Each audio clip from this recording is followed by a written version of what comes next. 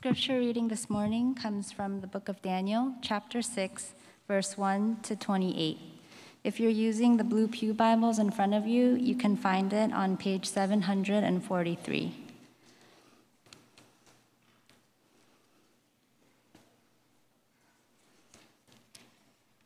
Please stand for the reading of God's holy and inerrant word.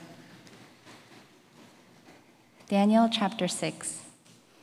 It pleased Darius to set over the kingdom 120 satraps to be throughout the whole kingdom, and over them 3 high officials, of whom Daniel was one, to whom these satraps should give account, so that the king might suffer no loss. Then this Daniel became distinguished above all the other high officials and satraps, because an excellent spirit was in him. And the king planned to set him over the whole kingdom. Then the high officials and the satraps sought to find a ground for complaint against Daniel with regard to the kingdom, but they could find no ground for complaint or any fault, because he was faithful, and no error or fault was found in him. Then these men said, "We shall not find any ground for complaint against this Daniel, unless we find it in connection with the law of his God." Then these high officials and satraps came by agreement to the king and said to him, "O King Darius, live forever.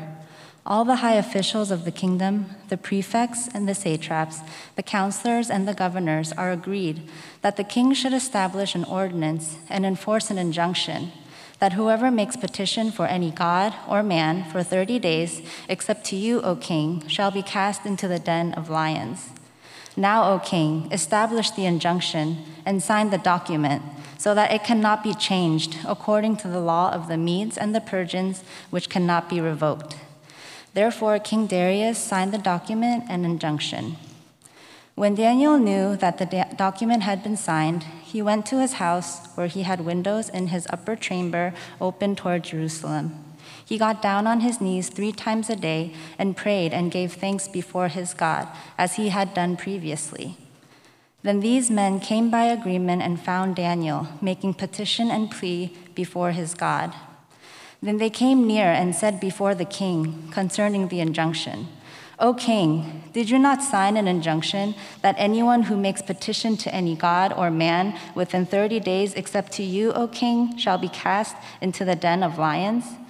The king answered and said, "The thing stands fast, according to the law of the Medes and Persians, which cannot be revoked."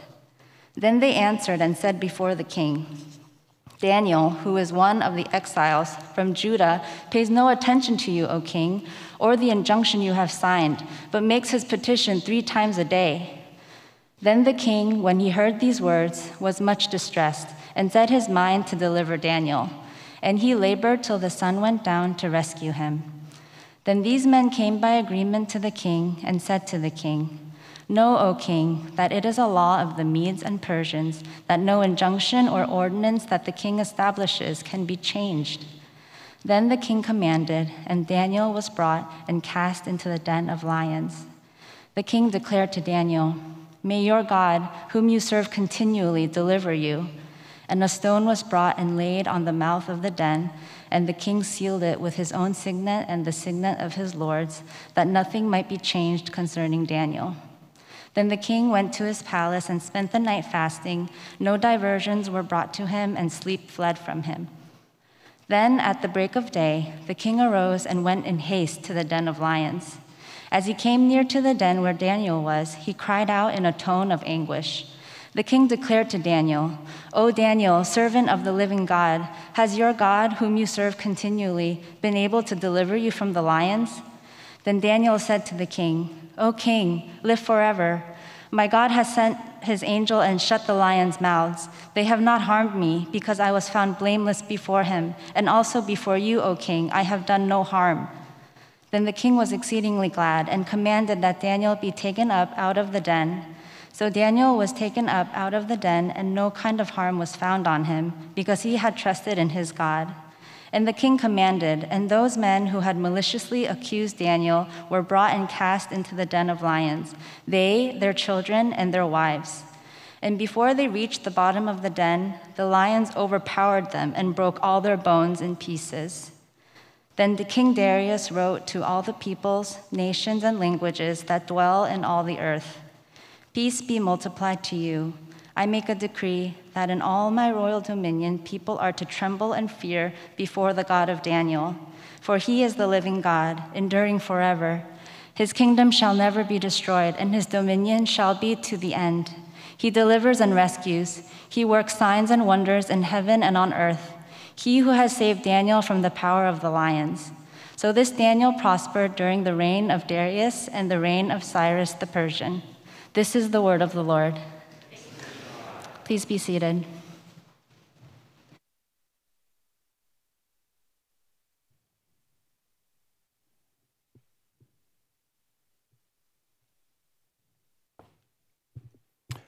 And pray for us again.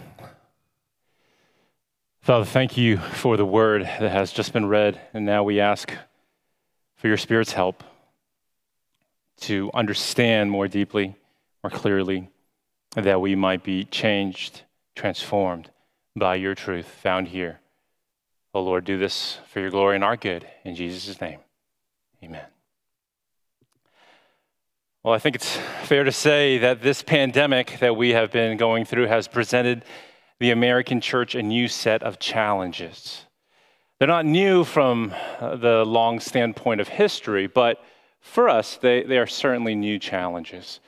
One of those being, and this challenge is a real source of intense debate and disagreement, that would be our allegiance to the Lord as Christians and how that might conflict with our allegiance to the state as citizens.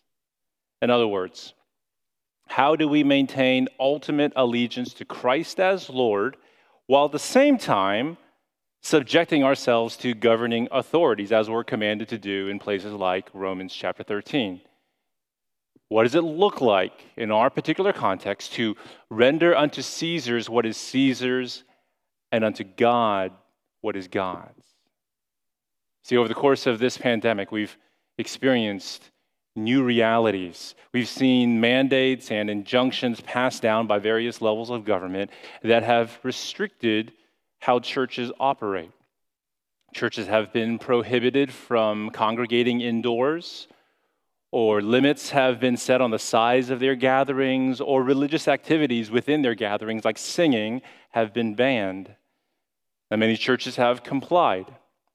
Others have protested or sued, and others have engaged in civil disobedience, some on more principled grounds than others. Now, of course, Christians are going to disagree on the legitimacy of the state's authority to restrict a church's religious practice. But of course, the context of a deadly pandemic is clearly unique, and the common good of our fellow neighbors has to be factored into our decision making. So these are, let's admit, these are difficult times, and we are dealing with difficult issues during this time. But these issues do help put things in proper perspective for us, because the American church has, for generations, been largely sheltered from the conflict and tension that usually is found between church and state. I think we should be thankful. We should be grateful for our founders and the protections that they enshrined within the Constitution. I think that's why these recent experiences of government restrictions on how we worship has felt so jarring for us Christians. It feels strange and unusual. But the reality is that throughout church history and around the globe today, that, my friends, is par for the course. That's normal for churches around the world today and throughout history. So many Christians have had to deal with far greater restrictions hindering them from freely practicing their faith, and yet they still pressed on. And they continued to flourish as individual believers and as the church. So we have much to learn as the American church. We have much to learn from the persecuted church around the globe and throughout history. To be honest, if the American church doesn't learn how to navigate even these pandemic-related restrictions, if we don't know how to flourish in spite of these things, then we're going to be ill prepared to handle the more explicit persecution and opposition that is coming down the road as our society grows more secular and increasingly hostile to the Christian gospel and to Christian moral teachings.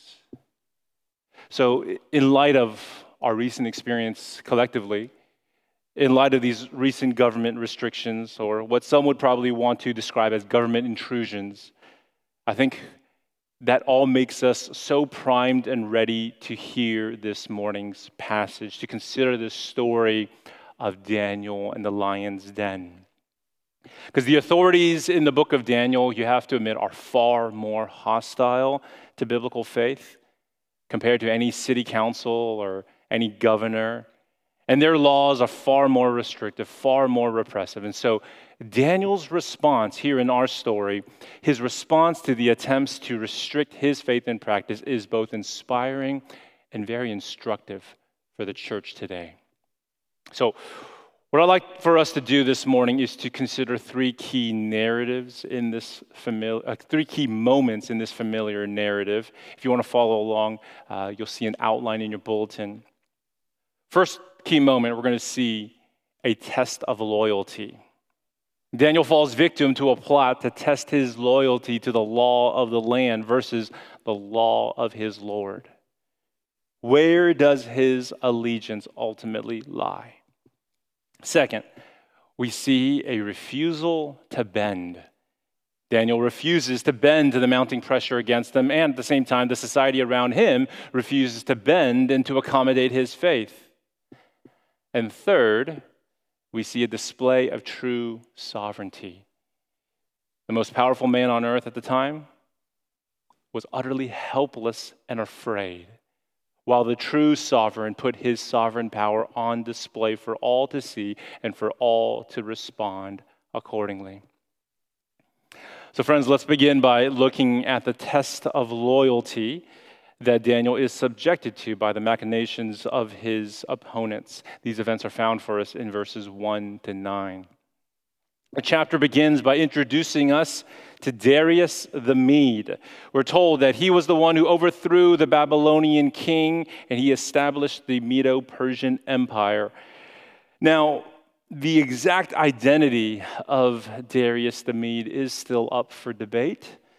Outside of Scripture, there is no corroborating evidence of a Darius who reigned prior to Cyrus the Persian, who is widely known in history as the first king of the Medo-Persian Empire. So commentators have various suggestions on who he is. Three possibilities to consider. One explanation is that the preserved records for this particular historical figure, beyond the Old Testament, simply aren't available to us today. The evidence beyond what we find here is just lost to history. Another option is that Darius might actually be an alias for the general that was serving under Cyrus the Persian, the particular general who was in charge of the sacking of Babylon, and he was later assigned governorship of the former kingdom. So it could be him. Or a third alternative is that Darius is actually an alias for Cyrus the Persian himself, the first king of the Medo-Persians. Cyrus was actually part Mede and part Persian, so perhaps this is just his name among the Medes versus his name among the Persians. So when you look down to the last verse, in verse 28, commentators suggest that this could also be translated, and perhaps best translated as, during the reign of Darius, that is, the reign of Cyrus the Persian. So that's the option that I'm going to go with as we're moving along here in this narrative, that we are dealing with Cyrus himself. Now, as for the identity of Daniel, we are introduced to him back in chapter 1. We're told that he was a young man back then living in Jerusalem during the time when it was overthrown by the Babylonians. And so he was taken captive during the exile, and he rose in the ranks. He proved himself faithful in service to Nebuchadnezzar and to the subsequent kings of Babylon. He outlasted all of those kings, and he witnessed firsthand the decline of Babylon and the rise of the Medo-Persian Empire. Now, under these new rulers, he continued to gain favor, and he eventually was appointed to serve as one of 3 chief officials who were in charge of 120 satraps, or provincial governors. And Daniel distinguished himself among his peers to the degree that the king was considering to give him even greater responsibility, making him essentially the prime minister. He was going to be the king's right hand. And that triggered the events of our story, because it incited the jealousy of the other officials. And they tried their hardest to dig up dirt on Daniel, but, quote, they could find no ground for complaint or any fault because he was faithful and no error or fault was found in him. These guys realized that there's no way they're going to find any ground for complaint against Daniel unless they find it in connection with his faith, with the law of God. And so they manufactured a conflict of interests, but pitting the laws of the land against the laws of the Lord. Now, before we consider the particular details of this injunction that they were able to secure, I think it's important to note that by this point in his life, Daniel was in either his 70s or more likely he was in his 80s. So he had lived a long and successful life and had a successful career. He faced more hardship and he has been through more challenges than most of us can even imagine. So you would think that by now, by his age, all of the big trials and tests of life would be in the rear view, that they would be a memory of the past. It would be stories that he would tell to others. But it turns out that Daniel's biggest trial was still ahead of him, that his greatest test of faith came not at the beginning of his story, but near the end. And so, friends, I think this is a needed warning, especially for the older believers among us, to not lose your vigilance, to not assume that the biggest tests and the biggest trials of your life are behind you. Don't assume that the years that you have ahead of you are going to just be smooth and predictable. Daniel's story is a good reminder to not let your guard down during the twilight years of your life, but instead to keep fighting the good fight of the faith, to keep the faith until you cross that finish line and finish the race. But this is also not just a good warning, but it's also a strong encouragement for those of you who are more seasoned saints to realize that God still has plans to use you in the latter years of life. Just as he used Daniel to bring himself glory and to use Daniel to impact the faith of others through your faithful witness and through your steadfast commitment to the Lord. He still wants to use you in mighty ways. So be encouraged by Daniel's story and be prepared. Be prepared for the trial that is yet to come. Now, friends, let's look back at the text. Let's look back at verse 7.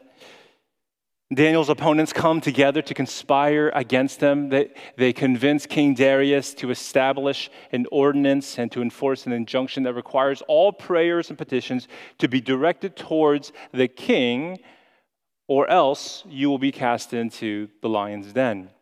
Now, this was only a temporary injunction for the next 30 days. So it's not really clear what the long-term value is for establishing this law.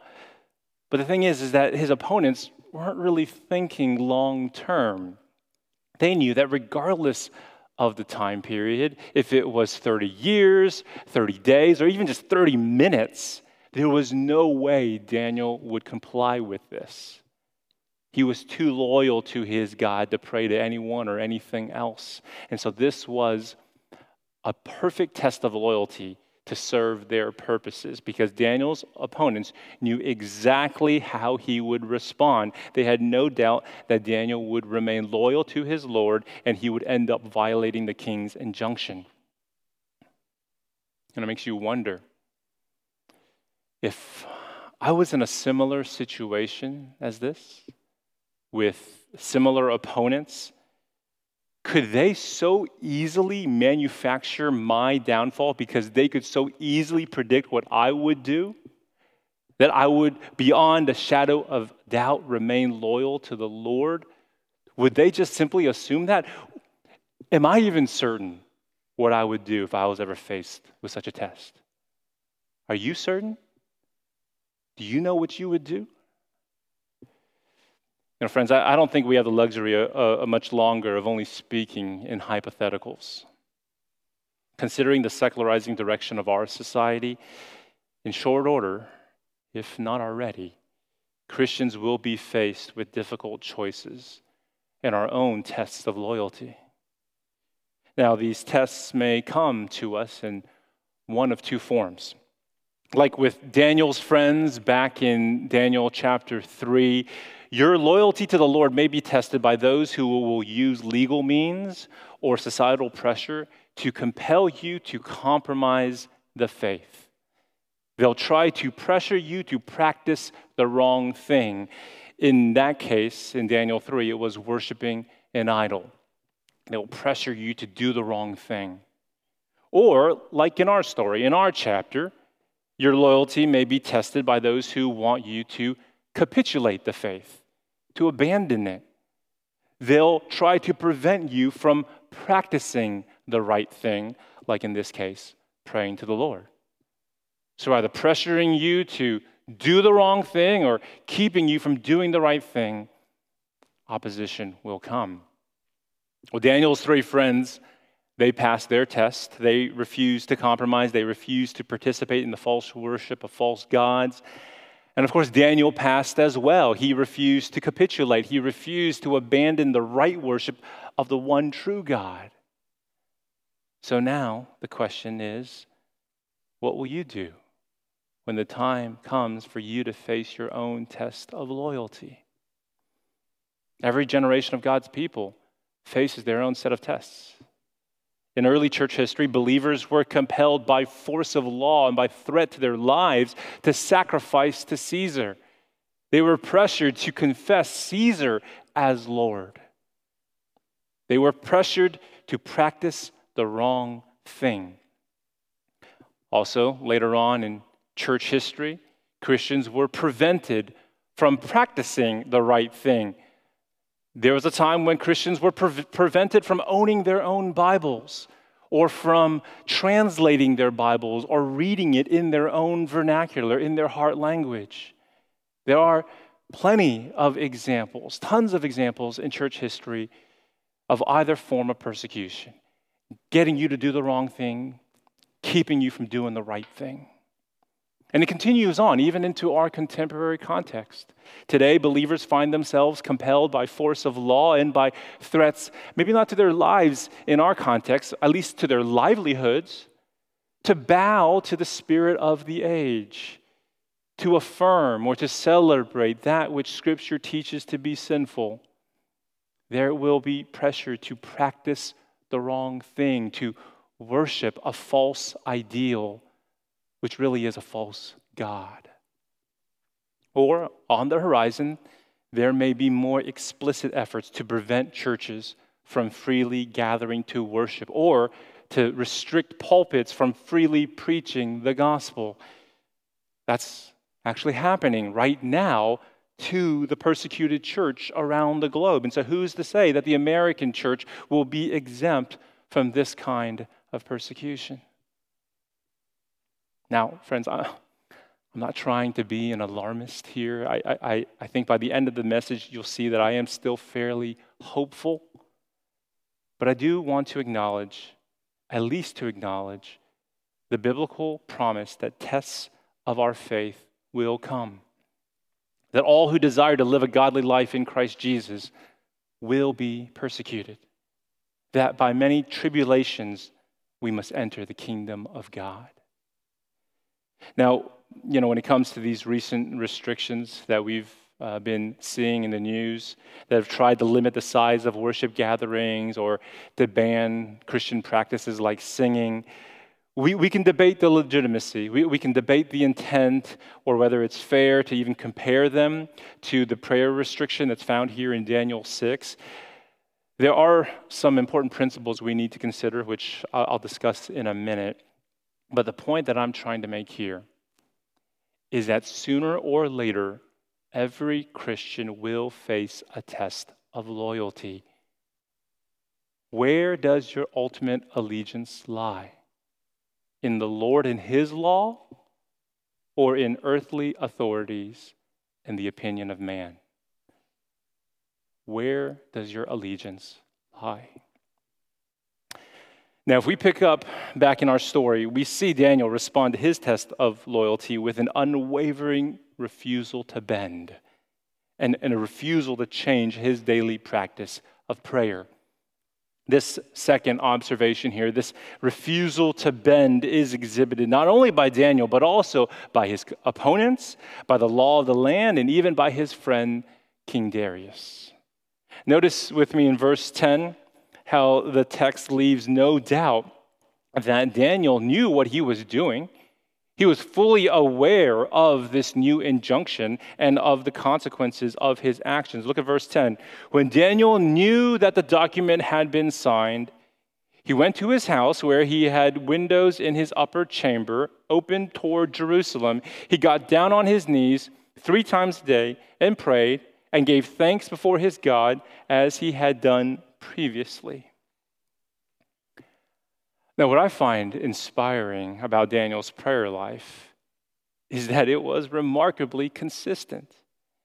He had the discipline to pray 3 times a day, every day, probably morning, noon, and night. And with such predictability that the conspirators could form their plot around the pattern that they knew he kept. I mean, I'm humbled and impressed by that aspect of his prayer life, especially when I consider how sporadic my own prayer life can be and how easily distracted I can be from forming any kind of consistent rhythm like Daniel. But you know what I think is even more impressive and even more instructive is to consider how Daniel prayed prayers of thanksgiving even in the face of such circumstances. Did you notice how it described the kind of prayers he prayed? I mean, let's be honest. If you and I were victims of an unjust plot by conspirators who were hell-bent on bringing us down, I'm not sure we would even have the sense to be praying. And even if we did happen to pray, I highly doubt prayers of thanksgiving would be the focus of our prayers. How much of our time in prayer would be focused on complaining about the difficult circumstances or the unfair situation that we find ourselves in? How much time would we be spending praying for God to change things, for Him to make things different? Verses like Daniel, taking the time to identify the evidence of God's grace even in these difficult circumstances and to give thanks for His goodness and His faithfulness to you. That, my friends, is a clear sign of a spiritually mature prayer life. That even in the face of such difficulties, it's prayers of thanksgiving that dominated his prayer life. Now, if you go back to that injunction that Daniel's opponents secured, you're going to notice that's actually a huge loophole in there that Daniel totally could have taken advantage of. The new law said that for the next 30 days, anyone who prays has to direct that prayer towards the king. So it's not like they're requiring everyone to participate in some kind of prayer ceremony directed towards the king. It's just saying that if you do pray, it better be towards the king. Oh, well, that solution is pretty easy. For the next 30 days, you just pray silently in your head. Don't move your lips. Just go about doing your thing. Go do a prayer walk. No one's going to know what you're doing, right? I mean, just don't do any gestures that give off the appearance of prayer. It's only a month. Just wait it out. But that won't work for Daniel. Since he had established a consistent pattern in his prayer life, observable enough by his peers and his opponents, he knows that breaking that pattern now in these next 30 days and reverting to just silent prayers in his head would be interpreted by others as a capitulation of his faith, as an abandonment of his devotion to the Lord. Daniel's love for the Lord and his zeal for the Lord's honor and glory means that he will refuse to bend. He will refuse to change his prayer life because he refuses to do anything that might dishonor God or cheapen his glory. And that's why he presses on with his daily routine, not changing a thing. Now notice how Daniel's not flaunting himself right now. He's not flaunting his opposition to the king's injunction. Because if he really wanted to do that, if he really wanted to have everyone see him still get down on his knees and pray to the Lord, well, then he would have moved his regular place of prayer from that upper chamber down to the lower chamber, to the first floor in front of the window where all the passerbys could see what he's doing. But he wasn't flaunting his opposition. And yet he wasn't hiding it either. He wasn't looking for trouble, but at the same time, he wasn't going to let anything detract from his devotion to the Lord. So he just pressed on doing what he does, and he quietly took part in an act of civil disobedience. Now, Christians need to be careful when appealing to the concept of civil disobedience as a reason for why we would violate an established law.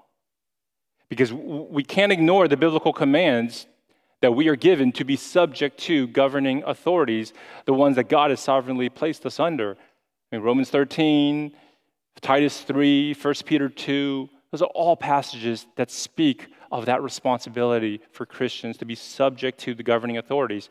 So considering also how those commands were issued under the oppressive rule of tyrants like Nero, well, then we mustn't be quick to suddenly appeal to civil disobedience. But having said that, there are, of course, biblical examples of civil disobedience that serve as important examples for us. We mentioned already how Daniel's 3 friends refused to worship a graven image, and they were willing to accept the penalty of death. We saw last week how Esther was willing to approach the king without being summoned, knowing that that was a violation of the law and that could result in her death. And in Acts chapter 5, the apostles were specifically prohibited from preaching the gospel, but they famously replied, "We must obey God rather than men." So every generation of the church has to navigate this dilemma. We clearly ought to be subject to governing authorities as we are commanded in Scripture, but at what point have governing authorities overstepped their authority and manufactured a genuine test of loyalty, where Christians really have no other option but to obey God and not men? Now let's return to that recent example that I've been using, the example of government restrictions on churches that were issued during the peak of the pandemic. I think we ought to acknowledge right up front, no simple answers to this scenario. There are no direct correlations in Scripture of restrictions during a time of a global health scare. So we can't just point to a passage in Scripture and say, hey, there it is. We need to apply wisdom. We need to apply discernment. And so let me just offer some wisdom principles to help you discern whether civil disobedience is justified in a given situation. 4 questions you have to ask yourself. First, you have to ask, are the governing authorities restricting you from fulfilling a biblical command? Now, in Daniel's case, he was restricted from praying to God. And in our case, some churches are restricted from gathering together, assembling, and from singing praises to the Lord. So those are all biblical commands in regards to our corporate worship. So yes, there is a restriction of biblical commands. But here's a second question we have to ask. Is the restriction temporary or indefinite? Temporary or indefinite? Well, both in Daniel's case and in ours, the restriction on an individual's religious practice did have a timestamp. It was not meant to curtail your freedoms forever. Patiently waiting for the injunction to expire could have been an option. But there is a crucial third question to ask. Is the temporary restriction being made in good faith with the common good in mind? Well, in Daniel's situation, it's clearly not the case because we know it was part of a larger plot against him. But in our situation, I think there is a case to be made that in a pandemic caused by a highly contagious airborne virus, there's a case to be made for temporary restrictions on large assemblies or on particular activities, all in a good faith effort to contain the spread of that virus. But of course, that raises a fourth question. Is the temporary restriction being uniformly applied or specifically targeted? If sports arenas and casinos are given a pass and allowed to operate at a high capacity, while churches and other houses of worship are banned from doing something similar, well, then you do have a much stronger case to protest, to appeal, and even if necessary, to exercise civil disobedience. So, friends, those are some wisdom principles that I think would be relevant to what we're experiencing, that we can be able to consider for the days and the months and the years to come, when greater pressure and greater restrictions on Christian faith and practice will more likely be a felt reality for all of us in our context. Now, if we return to our text, if we return to verse 14, this comes a key moment in the narrative. Here's our third observation. We see a display of true sovereignty. King Darius, who is known as the sovereign of the land, found himself to be helpless and distressed. And the one true king who rules over all went on to display his sovereignty and power in the pit of a lion's den. So starting in verse 14, we see that Darius truly did care for Daniel, and he spent the rest of his day trying to find a loophole for his friend. But as much as Daniel refused to bend, well, the laws of the Medes and Persians were equally inflexible. And so Darius knew that his hands were tied. He knew that he had no choice but to comply with the law and to simply hope that Daniel's God was more sovereign than him. After Daniel was cast into the lion's den, the king cried out to Daniel, "May your God, whom you serve continually, deliver you." Darius recognized his limits and his inability to deliver those who are destined for destruction. We're told in verse 18 that Darius had the worst night of his life. He couldn't sleep. He couldn't eat. He lost his appetite. He was just distressed. He was worried the entire night for his friend. But ironically, his friend spent a peaceful night of sleep at the bottom of a lion's den. And that contrast right there just goes to show where true peace and refuge can be found. Not in the might or the resources of earthly powers, but friends, in the presence of the Lord, the one true King and sovereign of all. It's funny how we spend so much of our lives trying to achieve greater degrees of power and success. But Daniel proves that without the Lord in your life, you'll still be gripped with fear and sleep will still escape you. But Daniel, on the other hand, also proves that with the Lord in your life, even in circumstances as difficult as a lion's den, you can always still rest your head in peace. That, my friends, is the difference that the Lord makes if he's in your life. In verse 19, we're told that at daybreak, the king ran to the lion's den and he cried out in a tone of anguish. Verse 19, "O Daniel, servant of the living God, has your God, whom you serve continually, been able to deliver you from the lions?" And the entire narrative is leading us really to that question there found in verse 20. Does the Lord have the ability to deliver his saints from certain death? That's the key question. Now, in verse 21, we see the resounding answer is yes. The Lord sent an angel to shut the mouths of the lions, and Daniel emerged from the den unscathed, without a scratch on his body. And he goes on to explain to the king that he was delivered by God because he was found blameless before God and because he trusted in God. The lion's den was an ultimate test of loyalty for Daniel, and he passed with flying colors. His opponents, on the other hand, they were judged and found to be guilty, and they were thrown in that exact same den, and with their entire household, they were overpowered by the lions. Now, friends, by shutting the mouths of the lions and by delivering Daniel from their grasp, the Lord displayed his true sovereignty over and against all earthly powers. That is clearly seen in this text.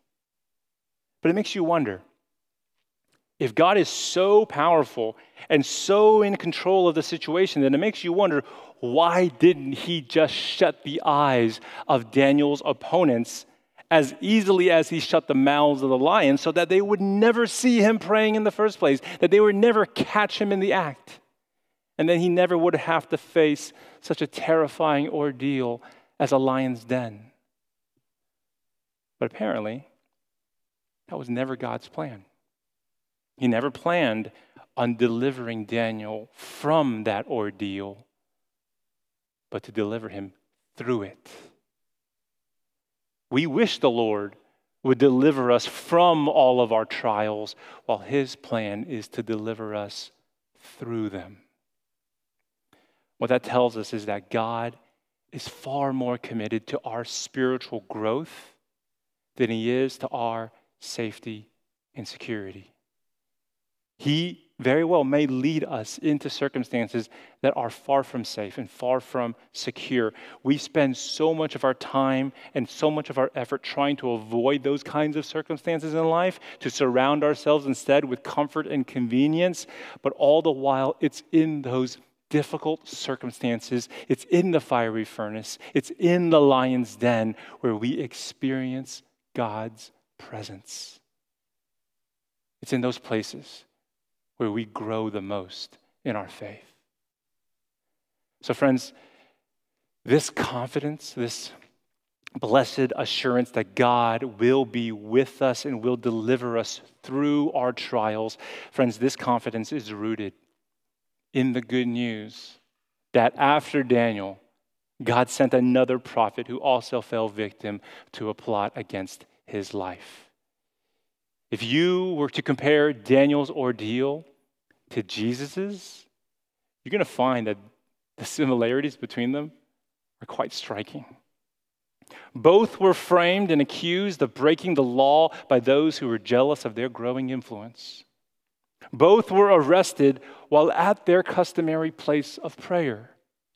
Both had a ruler make futile attempt to secure their release. And both had to utterly rely on God to deliver them while their tombs were sealed shut. But of course, the biggest difference between the two men is that Daniel emerged from the lion's den without a scratch, while Jesus was pierced by a crown of thorns on his brow, pierced by nails in his hands and feet, and by a spear in his side. And when he did emerge from the tomb, his scars continued to show. But friends, that's what makes his emergence all the more glorious and all the more blessed. That's what makes his miracle a greater miracle than the one that delivered Daniel. Daniel's deliverance really had no impact on anyone beside himself. His deliverance from the lion den wasn't going to help the next person who found himself in that same den. But when Jesus emerged from the tomb, he secured a pardon for all who would trust in him. His deliverance is a help to all who will one day find themselves in a tomb. Because of Christ, friends, there is hope beyond the grave. And it's the resurrection. It's that divine display of true sovereignty that enables us to press on and to practice our faith in spite of any mounting opposition that is to come. No matter what challenges do come our way, no matter what risks that we face against our own lives, our livelihood, we too can refuse to bend because our Savior lives, because he will be with us in our trials, and we know he will deliver us through them. That's the confidence that we can have. Let's pray. Father, thank you for that confidence that we have in our resurrected Lord.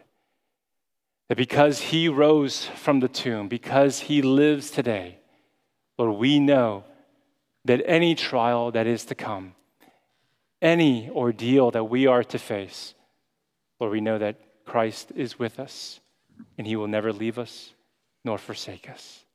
Thank you for that blessed assurance. Thank you, Lord. In Jesus' name, amen.